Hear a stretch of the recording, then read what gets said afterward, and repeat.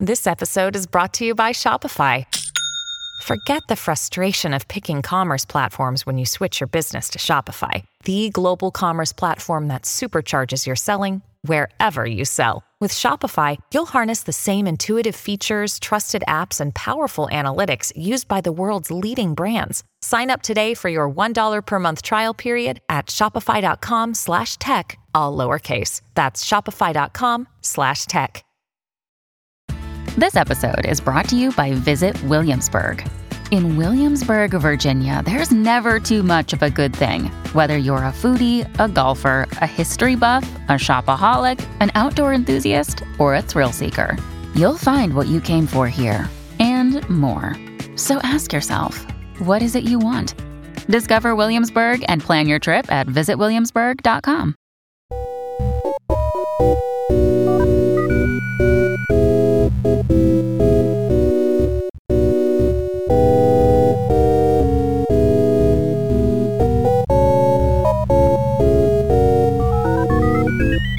From Headstuff Studios in Dublin, welcome to Motherfolklore, a podcast about words, Irish words, and words from Ireland. I'm Darach O'Shea. I've been reading a book recently, as Gaeilge, called Nóinín, and it is one of the most exciting and interesting books as Gaeilge I've read in a while. I'm just blown away by it. It is a book in, I suppose you'd say it's in verse, and it's a story of a teenage girl who meets a chap online.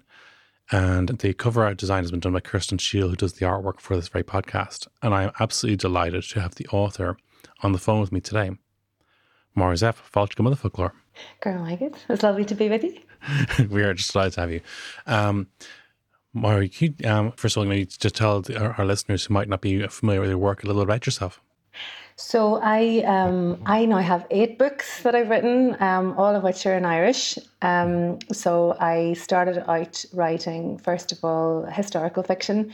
So my first book it's called Tubaiste and Titanic, which follows the story of a brother and sister who discover like a magic door in their granny's house, and they go through it and they are transported in time. So there was the Titanic, and then there was a follow-up of that with the Vikings in Dublin. So that's where I started out because my own background is in history. And then I got into picture books. So I wrote Ná Gcomhair Scoil, Don't Go to School, which is about a little bear starting school, and he's really excited, but his mummy doesn't want him to go. It's kind of a role reversal story. And it was a big game changer for me, actually, because it then got translated to like 7 languages around the world. It's for sale in America and China and Korea and all sorts. So that was really exciting for me. It's now available in English in Ireland and the UK as well. And then I've been writing a series of picture books about a girl called Rita. Okay. And they're with illustrator Andrew Whitson and Tnahid Were, the publishers of those. And that's been a real interesting journey, just in that writing a series is such a different thing, and having this character who lives beyond individual stories and books. So that's been brilliant, and we've got more of hers to come. And yeah, then the latest one is really something a bit different for me, because Nóinín is for teenagers for the first time, or young adults, really. It's kind of even the older side of teen, so into young adults, and that's been a real departure for me. And a really big learning curve as well, I guess. But beyond that, I've been the Children's Writing Fellow for Northern Ireland, the first person to do that job. I've just finished it recently, and that was based at the Seamus Heaney Centre in Belfast there, at Queen's. And it was just a wonderful thing to do, because on the other, you've got all the writing side, which can be so solitary and so sort of lonely in a sense, just you and your book. But this was the other side of going out into schools and festivals and libraries and getting children writing, and was involved in all sorts of projects as part of that. So it was really lovely antidote, actually, to the writing side of things. Absolutely. And as you say there, Nóinín is a very different kind of book to the book about the teddy bear wanting to go to school. and it is it's a book that really kind of grips you very early on. In that it's a you'd call it, I suppose, verse. It's written in verse, but it's a novel, but it's in verse. And in some ways, the individual chapters, which are only a page or two each, they are almost like emails or long text messages, but they are poems. Yeah, it was really interesting to write in that way, actually, because I find that very often when I try and write in prose, my prose wants to sort of fragment itself and break up anyway, because what I found was when you write like that, it's like you've got the shape of the page, the shape of the words, as much as you've got the sound of the words or the meaning of the words. So you've kind of got an extra, if you normally write in 2D, you're in 3D, you're writing in the verse novel, you've got this extra kind of element to it where you can, lots of repetition and space, and you can use the space in interesting ways as well. So I really loved writing like that. I just find it easy for the words to flow, or for the emotions to flow or something. There was some way that I find it a lot easier than prose. And that surprised me, because I thought it was going to be a very difficult thing to write. But it just works so well, and even when you are reading it, and you think that if somebody finds it initially odd looking on a page, when you're reading it, you realize it couldn't be going down any other way. And I suppose, and particularly those kind of poetic techniques, I'm always getting people asking me that they're a learner, or that they're an adult who maybe doesn't want to necessarily read a kid's book, but they want something that's kind of maybe straightforward Irish, or something that's not challenging. But I wouldn't say maybe not challenging. It maybe isn't the right word, but I think the fact that the pace that's created by the short chapters, and the repetition of certain words kind of poetically for its intensity and meaning, does actually make it very handy for a reader returning to Irish to actually kind of follow what's going on very quickly without having the English next to it. I think that's definitely true. And it's a strange thing, because when people hear that something's written in verse, their first instinct is to imagine that makes it complex or hard to get into. And I think once anybody's ever read anything in free verse, you realise that it's really the opposite. It's like it's like a condensed version of a novel. You've taken out all the fat or all of the extras, and you've pared it down. So it's very fast moving, and it's very easy to read as a genre. So they find that I think in all languages that it's been a bit of a game changer, specifically for reluctant readers or people who feel challenged when they see a big, there's lots of people that their hearts sink when they see the length of a book. Just that there's a commitment of time, or, we're all busy people, and sometimes it's that. But sometimes as well, especially with teens and stuff, there's just a sense in which they don't want to take on a long book like that. So when I was reading these books in English, I thought, just as you said, that there was an extra element in which this would be great for Irish, because as you mentioned, adult learners, but also for Irish speaking teenagers. There's an interesting thing that happens as you go through, as people go through their education, that there's sometimes a point at which, because there's so much choice in English for reading and whatever, that the English reading takes off, and that there's a reluctance to read in Irish through lack of material, but also there's some other obstacle there maybe for people.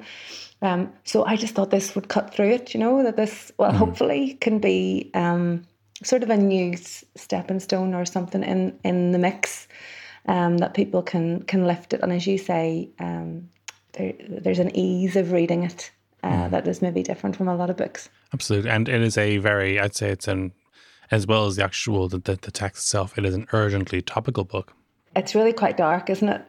It's worth saying at this point that it takes like a health warning or something. I always worry about the people who are used to reading my books that are about, robots and fairy godmothers and dragons, and that if anyone should lift this book expecting that, they're going to be in for a bit of a shock, I think, because it is dark and as you say, topical. I think that this is just a huge issue of our time, of the internet being so important. It is an absolute lifeline to us.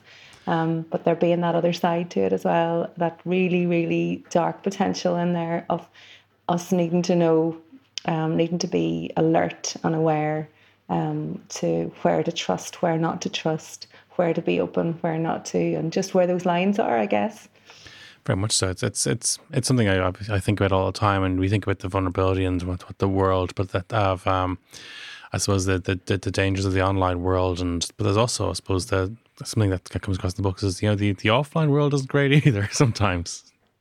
I don't think it's that different in a lot of ways, but I think that people are more aware or alert to where the lines of public and private are in the real world, and it's when it's virtual, people can feel so close so quickly to people where they really have no knowledge of who they are or who they're connected to or what their background is and that kind of thing.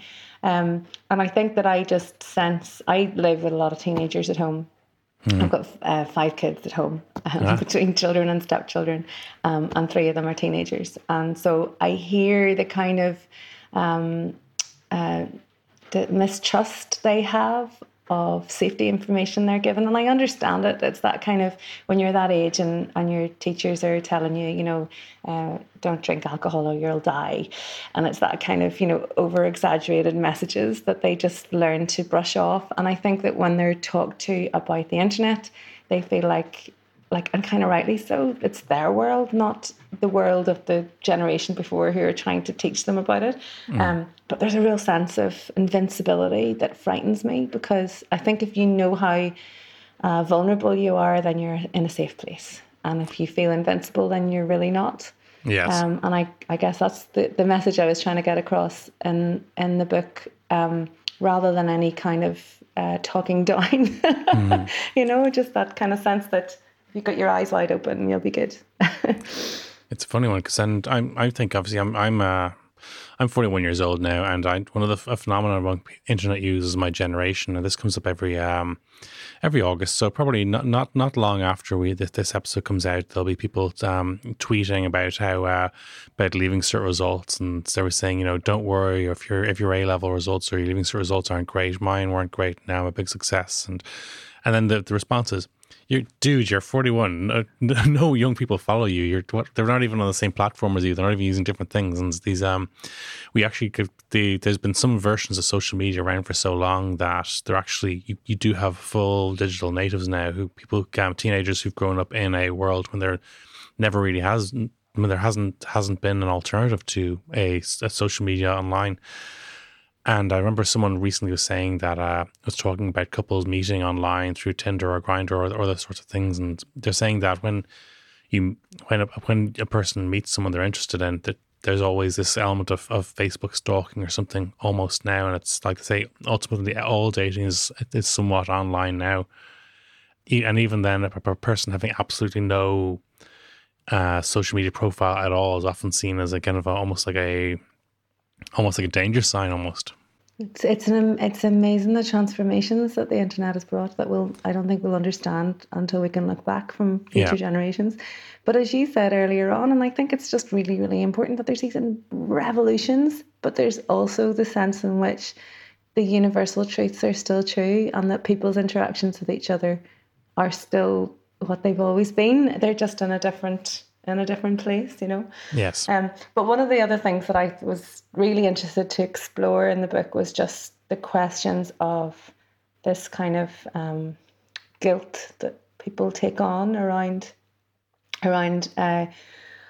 when something bad happens, this instinct to find out who's to blame. Yeah. And to apportion blame, and that there's a huge sense in which for generations, I suppose the generation above me, but that there's a huge sense in which there's a fear of the internet, and that feeds into this sense of people being irresponsible and that it's their own fault to getting themselves in these situations. And it was really important to me in the book as well, whilst saying let's all be aware and keep our eyes open, but also saying let's make sure we always put the blame in the right place, that it's perpetrators of horrific acts who are to blame and not people who are the victims, and that goes so deeply in our society. I think this victim blaming. Yes. That it was something that was really interesting to unpick, just in terms of Nóinínn's mother in the story, and how it's all bound up with her fears and how her fearful place that she ties herself into then gets reflected onto why has this happened to my daughter? Is it her fault? Is it my fault? And all of these, this whirlwind of blame that we have in our culture. And I just, just aside from the internet things, there's all sorts of questions in there that are true regardless of where something happens or how it happens. Mammy na Clochish, the Stone Age, those references that were very good. It is something that, and when we do see more and more of these stories, we hear them anecdotally or we hear them on the news, and it's, as you say, the establishing blame, and it can often distract from actually kind of preventing things happening again or from learning from things. Because so often, there's so often people think that if something isn't establishing, proving that something isn't their fault is more important than proving what happened. So, and where would you say the inspiration for the book came from? Between the format you used and the actual subject matter, was there any one moment you thought, this is like, I have to write this book? I think that people have asked me this before in relation to why the change as well, why to suddenly write something that's really quite different. I think that what's happening to me as a writer is that an awful lot of what's preoccupying me in my day-to-day life comes out in my writing. I guess that's something that's very normal. I'm not saying that, robots and teddy bears are... But actually, I wrote this story about starting school. My youngest was starting school. And there has been a sense in which my home life and my parenting life has been where you're obsessing about and the issues that you're dealing with. So I guess there's a kind of a natural sense in which, as the years have gone by and my own children are older, where these are the issues that you're surrounded by on a daily basis and that you're grappling with and struggling with maybe and reading about and thinking about. So I guess that's, some of where it came from. Just a feeling that there was an important, that it's an important moment in time, I guess, and that this question of trust and relationships and love, that it was something that was just that I was ready to write. But the genre was really different because you've got this really, really dark subject matter. I mean, really dark. And when I didn't really think it through when I thought to start on the book how dark my research would have to get, I hadn't kind of. It seems obvious in hindsight, but I hadn't really thought through that I was going to spend weeks and months of my life researching, paedophile psychology. And it's just, all sorts of really, really dark, nasty. I'm really glad nobody was looking at my Google search history at the time because some of it was really, really difficult. So on the one hand, you've got this really difficult subject. And then on the other hand, the genre, which actually was something so light and so different for me that I felt I was able to stretch myself a bit as a writer. Much as I love writing picture books, and I'm still writing picture books, it's still a very deep love of mine. But it's, you're very restricted in terms of the numbers of words that you can use, the types of words that you can use. So this felt a bit liberating language-wise, that I could just play a little, I guess, with language. And so I knew that I wanted to write a verse novel because I've been enjoying reading verse novels, and I thought Irish needs a verse novel for young adults. And so there was kind of a sense as well. I think always when you're writing in a minority language, you can't do it without an awareness of where you feel gaps are in that market, or where you think what you think might be useful or needed or lacking. And I think that's different from when you're writing in English. That you just have a sense the whole time of being able to add to a canon. And I did have a strong sense that Irish is brilliant now for kids' books, and it goes a bit into teenage, but it's very safe and young teenage, I think. And that there wasn't anything sort of on this level, which is just a wee bit more, I guess, is a little bit shocking as a book. It's a bit more, it goes into a different age range, which is something that is kind of challenging, I think, as well. I think Irish language literature world has been quite safe. And you kind of feel a strange sense when you're pushing at the boundaries of it. That's that certainly the publisher had some interesting feedback from teachers who were like, "Ooh, that's a bit." What was the word they used? That's a bit not gory. What was the word? I can't remember the word they used, but it was graphic. It's a bit graphic. I was like, yeah, it is a bit graphic. It doesn't pull any punches. But I think that's great because, I mean, so often a lot of people who are doing things in Irish, I know your near neighbours, the rapper's Kneecap, they hear this a bit, that sometimes things that things that are done in Irish are almost expected to be for everyone and are expected to be kind of, specifically educational. And sometimes you say, no, actually, just this is the language I write in, this is the language I compose in, this is the language I perform in, and I want it to be as personal as possible. And sometimes you think that, yes, this isn't for everyone. It won't necessarily be for every single person who wants to just read as many Irish books as possible. But this is but nothing great is ever for everyone. And you have to ask the question, would it be a problem if it existed in English? No. Yes. When you think of the Exactly. things that kids, and I know what kids love reading at this age. I kind of put 15 plus in my head on this book, and I've got 15 and 16-year-olds at home, and I know the kind of stuff they're reading. I know what they're watching, and it's graphic, and I think they have no problem with dark compared to their parents like me, that we find it a lot more difficult. So I've been having lots of feedback from really traumatized parents who've been reading this, parents of teenagers. And I'm like, sorry guys, it's, you can enjoy it, but it wasn't actually written for you. But I think there's a distinction there between what teenagers and what young adults will want to read, and what schools will want to teach.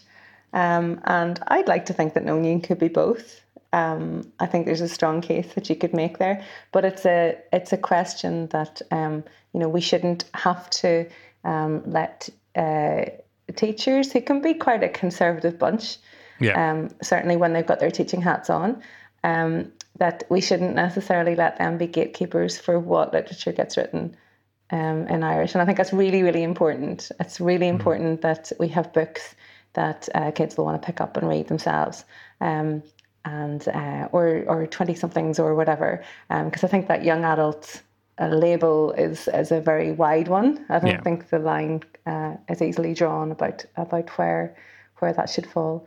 But yeah, I don't think that if we only think of, and I think for the publishers it's quite difficult because in terms of sales, once a book gets taken up by schools as a school text, then obviously their sales are very, very different in Irish. So there's a kind of an incentive there for them to always be conservative as well. So I was really, really grateful to Cashlifa to kind of go with it, and they really did. They really stood behind it the whole way through, and were quite unapologetic about writing something that was just a bit edgier than we're used to in Irish. That was lovely. Yeah, I think it was definitely a risk worth taking. It's been wonderful. Myra, I was just thinking there that, you would have done Irish for A-levels, I'm guessing, yes? Yeah, I was brought up speaking Irish at home, but I did it for A-level as well at school, yeah. So, and I'm just thinking, we get these conversations a lot on this podcast, and all of the contributors hear this. Oh, afterwards, the way it's taught, Irish isn't very good. But what books would you have read when you're doing Irish for the A-levels compared to what's taught on the Leaving Cert? You see, that thing about how it's taught is only something I've ever heard from Southerners. Yeah, I've never in my life heard anybody in the North talk about the way that Irish is taught. Well, partly it's not a compulsory language, so a compulsory subject. So there may be an awful lot of it that falls just simply because of that. So it's very much something that's chosen, and so it's people who have a real love of it who tend to study it. So that maybe changes the whole culture of it as well. Yeah. But we were taught just incredibly. I couldn't speak highly enough of my Irish teachers at school, and that whole experience of going to the Gaeltacht and just being submerged in some sort of other world is what it felt like. But I guess I'd grown up that way, and we felt like, being brought up with Irish myths and legends and old songs and all of that kind of stuff, that it felt quite alien to me then when I went to school. All my schooling was through English. And it just felt like there was these two worlds and they didn't meet. And so there was a lovely sense for me then later on when I did do A-level Irish and things of just kind of my worlds coming together, where the wider world knew about some of this stuff as well. It wasn't just a home secret, And then, funny enough, I went to study in Oxford. I did history over there, and they were so open to the Irish side of my life that also really took me aback. So They were happy for me to go and study Gaelic poems and to spend as long as I wanted learning, all sorts of stuff about, history and literature and whatever of the Irish language. And it was just really interesting because you have all these lines that are drawn for you about politics and schooling and whatever. And it was just really liberating for me then to find people just so open to it and fascinated by it, because why wouldn't you be? It's a great Irish scene in Oxford, we have been told, and there's a hurling club and a GA club, and there's lots of Irish lectures and stuff is there as well. It's a little scene. Absolutely. But so Myra, tell us what do you have next on the horizon? Obviously, this book has been a success, and what do you have coming in the next few months in 2019 before the end of this decade? I have a really beautiful new book coming out, hopefully in September, with Futta Fata, and it's called An Féileacán agus an Rí, The Butterfly and the King. Oh. And it's a retelling of the old myth of Myra and Nóinín.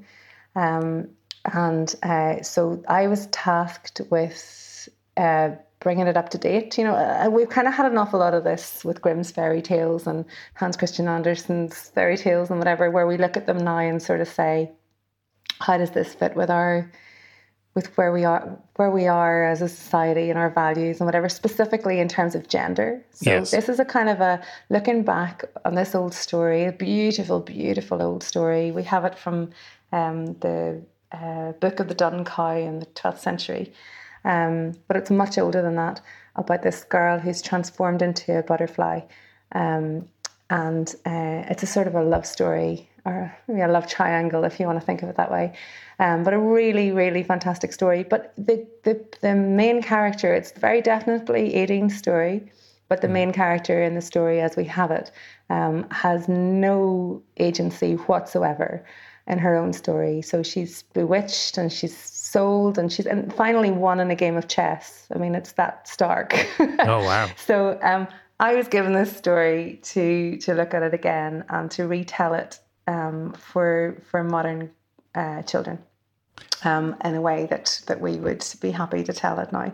And I thought that was fascinating. I spent quite a lot of time going back into very, very strange old versions of this story. And I grew up with the story myself, so it's quite hard when you're given something that's really very precious to you and you're afraid to mess with it too much, to make sure that the elements of that it's still the same story, but that it's just a reworking of it. So that's I've finished that, and it's being illustrated by a really fantastic illustrator called Shona Shirley MacDonald. I don't know if you've come across her work, but she's absolutely. It's going to be very, very, very beautiful book, I think. Just judging by what I've seen of her pictures as well. So I have that coming out hopefully in September, and I have a new Rita book as well. So Rita, in each book, she's like this little girl with these big mad ideas. So she'll face like a really normal problem, and then she'll come up with a completely fantastical solution. So she's had a robot and a fairy godmother and a witch and a dragon. And in this story, it's Rita agus a ninja. So she's gonna there's gonna be a lot of ninjas in this book, and I can't wait. Do you know when you've got a book coming out that you know that it's not just the book itself, but I'm gonna have so much fun in schools with this. So I'm gonna make some kind of, I don't know, ninja masterclass, and I can't wait. So we've got that to look forward to as well. And various things on the horizon, but lots of schools projects on the horizon as well. I'm kind of really, I'm in a funny place now where I'm just kind of I've got so many different areas that I've been writing in that I'm really it's quite difficult to work out where I want to go next. So I'd love to write another verse novel. I'd love to do another Nóinín. Oh, yes. A completely different Nóinín. but I'm also I can't stay away from the picture books. So I'm not sure. It seems like a really unlikely combination, but I think that's where my attention's going to be. It certainly sounds like you get your hands full, and you did it right. And before we wrap up, I do like to ask our guests what their favourite Irish word is. I love the word shisternach. I love onomatopoeic words anyway, but there's something about shisternach that just, whether it's describing wind in the trees or the rustle of silk or whatever, it's just a really, really beautiful word. So shisternach, that would be my word. Fantastic. Myra, it's been an absolute pleasure speaking to you. Thanks so much for having me, Darragh. So until the next time, it's a slán from me. Okay, slán. Catch you next time. Thank you.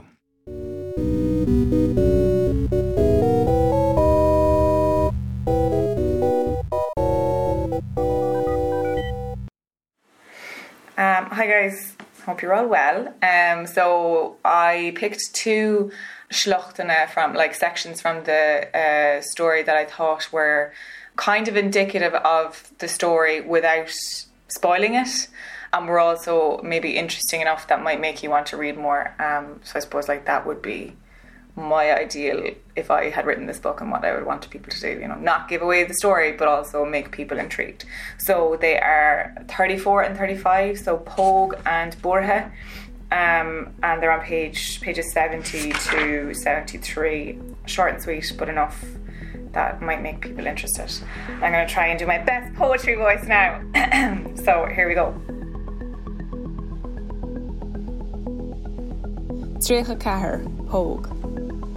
Fóg tú bóchal rive sa oisín lom. Nuair a churann sisin an cheist, níl sé magafóm, do mo chána nó ag chur brú. Ní ecann sé faib nuair a insiam dó, nar fóg go fól. Ó dá teoch ag lomsa, Pogue a chóirt deit a Nóinín a deir sé.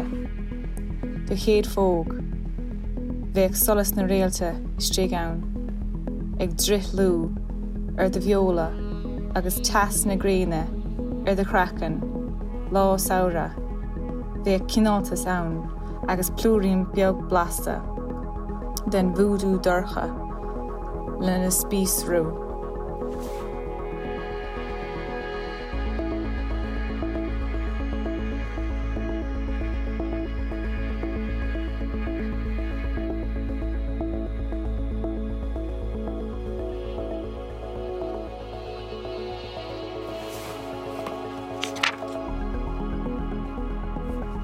Tríocha cúig, Borja.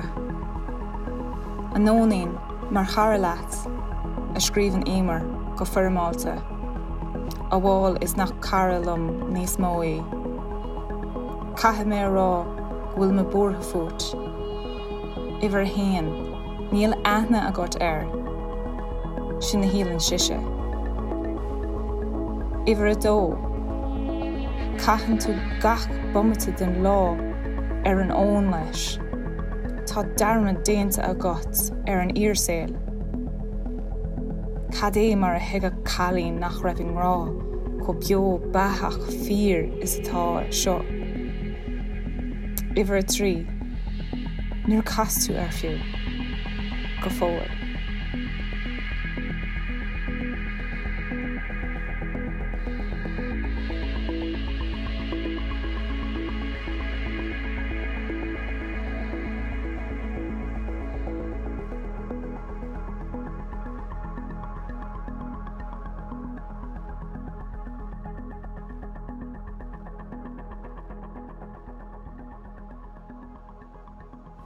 Okay, class, that's it. If you want me to do more, let us know, Derek, and I can. But like I said, I don't want to give away the story. I'd like people to actually buy this book because it's actually deadly, as you know. But let me know, and I can do that. But yeah, I hope to see you all soon. Hope you're well. Hope you're missing me loads and you haven't replaced me yet. Okay, bye.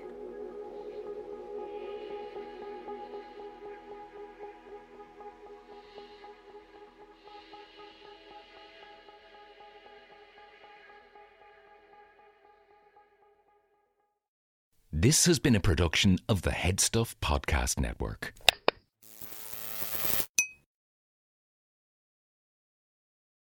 I just want to let you know, Brian, that I am sitting under a duvet with a flash lamp.